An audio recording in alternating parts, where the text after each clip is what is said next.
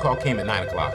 It was from four friends of mine, Hello? Dirk Reset, Steve Schultz, Tom Wilkerson, and Bert Torres. All great friends from high school, and they decided to call some of us on the West Coast at midnight to see who would pick up, and I picked up. You like scary movies? Uh-huh. What an incredible conversation. But it reminded me about something. Friendship, relationships. We've been friends since high school, all of us, and we've stayed in touch to some degree or another, and what a phenomenal time I had on that phone call. Have you ever had friends call that you felt like you hadn't seen them maybe for 5 years or 10 years, or maybe it's just been 1 year, but you pick up and you talk as though you've never been apart? That's what I experienced talking to those guys, and I thank those Falcons from East Kenwood High School for giving me that call, and it reminds me, and I want to talk about today, relationship work. The kind of work we need to do in order to get through COVID-19. In fact, renewing and rebuilding our relationships after COVID is what relationship work is all about. Let's take a look at something. There's two things I want to mention right here. And I know you said one quick thought, Russ. That's right, I'm talking to myself. What am I doing? The reason I'm mentioning that is because I want to remind myself it's one quick thought, but as one of my friends who watched our previous episode said, knowing Russ, one quick thought can sometimes be one main thought with 12 things that follow. But I'm going to try to keep it simple. So I want to speak to you whether you're spiritual or not, whether you're Christian or not, because the Bible text, the ancient texts of Scripture, are respected by people whether they believe it or not, and it gives us great wisdom about how to build relationships. And in 1 Peter 1:22, it explains, now that you've purified yourselves by obeying the truth, so that you have sincere love for each other, love one another deeply from the heart. Christianity, in its purest form, is about loving one another deeply from the heart. And what does this passage teach us? That's not possible unless we're obeying the truth. It's not possible to love one another from the heart deeply unless we're obeying the truth. We've got to clear out the clutter in order for our heart to function well in relationships. And so that's the relationship work we have to do. Clearing out the clutter, the emotional, spiritual, and mental clutter in our hearts and our heads that keeps us from being able to go deep and to love people in its relationship work. Why is that relationship work necessary? Because COVID-19 has done a lot of damage to us relationally. It's done damage to how we think. It's done damage to our isolation tendencies. It's done damage to our trust, and we could go on and on and on about that. And there's some evidence of it. Time Magazine had an article out called What We Learned About Relationships During the Pandemic. Here's a quote that I think is really useful. The pseudoscientific formula that explains most human bonding is basically time plus affection plus togetherness equals relationships. Three components equal one thing. Time plus affection plus togetherness equal relationships. So what happens to humans and their interconnectedness when two of the key elements, time and togetherness, are removed or decreased? When you take two of those elements out, all you have left is affection, and affection begins to decay without time and togetherness, and that's the breakdown of relationships. I've been asking myself the question, I bet you want to ask this question. How are my relationships doing after the damage of COVID? And it's done damage, okay? How do we know? Well, we know from our personal experiences, but we want to put a little data on that. YouGov had an article and data come out, and it was entitled The Impact of Coronavirus on Mental Health and Relationships. One of the sets of data that I found most interesting was how Americans have experienced changes in their friendships during the pandemic. So, all U.S. adults, 17% of people, felt a lot closer or a little closer to their friends after COVID and during COVID. 27% though said, I don't see any difference. 5% went, I don't know. 8% went, I don't have any close friends. Now don't laugh, because a lot of people don't have any close friends. When you take that 8 who have no close friends and that 5 who don't know, that's 13% right there. But here's the real kicker. 43% of all U.S. adults say that they feel a lot more distant or a little more distant from their friends. Think about that. If you add all that up, the don't knows, the I don't have any close friends, with a lot more distant or a little more distant, you're talking about over 50% of people have relationship damage take place because of COVID-19. So we have to look, whether you go to church, you belong to the Kiwanis Club, you're on a team, everybody's relationships have been affected, and so we need to do relationship work to repair the damage done. Let's get into a little more data detail and we'll move on. 18 to 34-year-olds, 49% felt a little more distant or a lot more distant from their friends. Why is that important? the 18 to 34-year-olds saw the greatest damage done to their relationships. Let's say that again. The 18 to 34-year-olds saw the greatest damage done to those relationships. 35 to 54-year-olds, it was 43% felt a lot more distant or a little more distant, and 55 and older, 38% felt a lot more distant or a little more distant. But again, when you take the don't knows and I don't have any close friends and add it to a lot more distant or a little more distant, over 50% of all people feel some kind of loss from relationships through COVID-19. So what does that make us do? It makes us go to the Bible and say, can you give us any help to understand how to do the kind of relationship work to repair our relationships or maybe build relationships for the first time? Because guess what? Life isn't satisfying without friendships. As I alluded to my East Kentwood Falcons, a lot of the experiences I had growing up, they were made great not because of anything I achieved, but because of those I was able to share it with. I bet you feel that way. We all need friends. So let's get to the relationship work. Ephesians 4:14.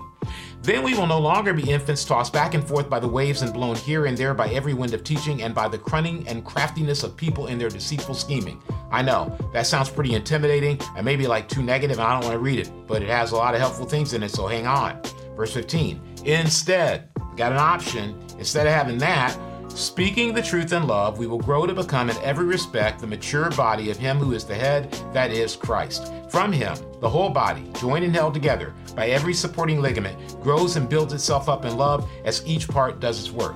You know, I was listening to one of my favorite people to listen to, Scott Galloway with Kara Swisher on Pivot. And Scott Galloway said, you know, I'm not really into church or anything, but I believe in it. I believe it's great for community. You know what? A lot of us out there may feel like, well, I'm not sure I believe in God or whatever, but I absolutely believe in that kind of community. And what this scripture is telling us is when we are Christians, we should have the best community available, and people should want to be there whether they believe in God or not because of how great we do at our relationship work. So let's learn from Ephesians 4:14 to 16 and break it down, and then we'll get out. There's two things to look at. One, relationship problems. Where do they come from? And two, relationship work. How do we solve relationship problems? Let's take a look at relationship problems. Number one, the Bible talks about Ephesians 4:14 and following emotional waves, that people are tossed back and forth. You know what we're tossed back and forth by, especially during COVID-19? The unexpected, the unpredictable, the uncontrollable. You were minding your own business, you were doing all the right things, but you got exposed to COVID, or maybe you caught COVID, you had to isolate, maybe you've been quarantined 50, 60, 70 times, you know, who knows? Maybe you're confused by all the rules, who knows? But it's led to unexpected, unpredictable, uncontrollable, and so our emotions go up and down like a roller coaster.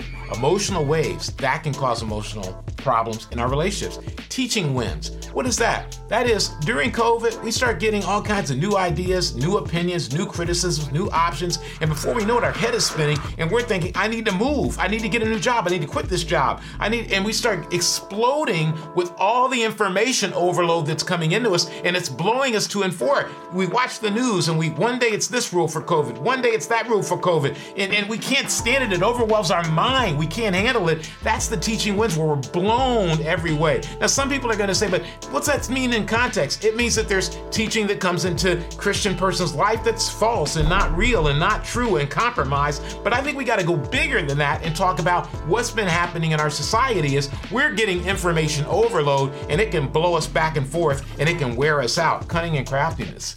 Cunning and craftiness says relationships fall apart when people start to be cunning and crafty, when they're not straightforward, when they're not authentic, when they're not genuine. What produces that? Are we bad people? No. Usually we're avoiding, suppressing, and hardening to emotion.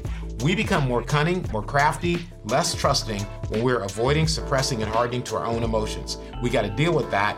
That's a relationship problem and causes relationship problems. And finally, it says it all ends up in deceitful scheming. Have you ever been a part of a group or seen a group that's just tearing each other apart? Well, it sounds like the United States right now, right? It's just incredible. But it comes because a lot of us have unresolved feelings and we don't know how to deal with them in three areas: shame, inadequacy, and negativity. Now, I think that's what the Bible means when it talks about sin. A lot of times we overstate sin and make it sound worse than it is. What sin really is the things that come into our life that cause us shame, to feel inadequate, and to feel negative. And by getting those out of our life, we don't feel shame, we don't feel inadequate, and we don't feel negative. So what happens is relationship problems come when we have unresolved feelings of shame, inadequacy, and negativity. And the good news is God, Jesus, the scriptures teach us how to deal with that. And so let's get to the relationship work. How do we deal with this? How do we come out of this real winners? How do we make sure that we get that win? All I do is win, win, win, no matter what. Speaking truth. Honest relationships increase trust. That's it. Speaking truth. Honest relationships increase trust. Do I speak truth to my friends? And do my friends tell the truth to me? Want the truth? You can't handle the truth. I'm not talking about pointing out something that's wrong, just truth. Here I am, this is really me. Speaking in love. Speaking because I care. Loving relationships connect emotionally. People talk about safe places. A safe place is where we're loved. It doesn't mean that we're always going to hear a positive or we're always going to hear a negative. It just means that the person talking to me is telling me the truth because they love. They're telling me the truth about themselves. They're sharing their life and they want to hear about my life, and so we connect emotionally. This third solution is growing in love.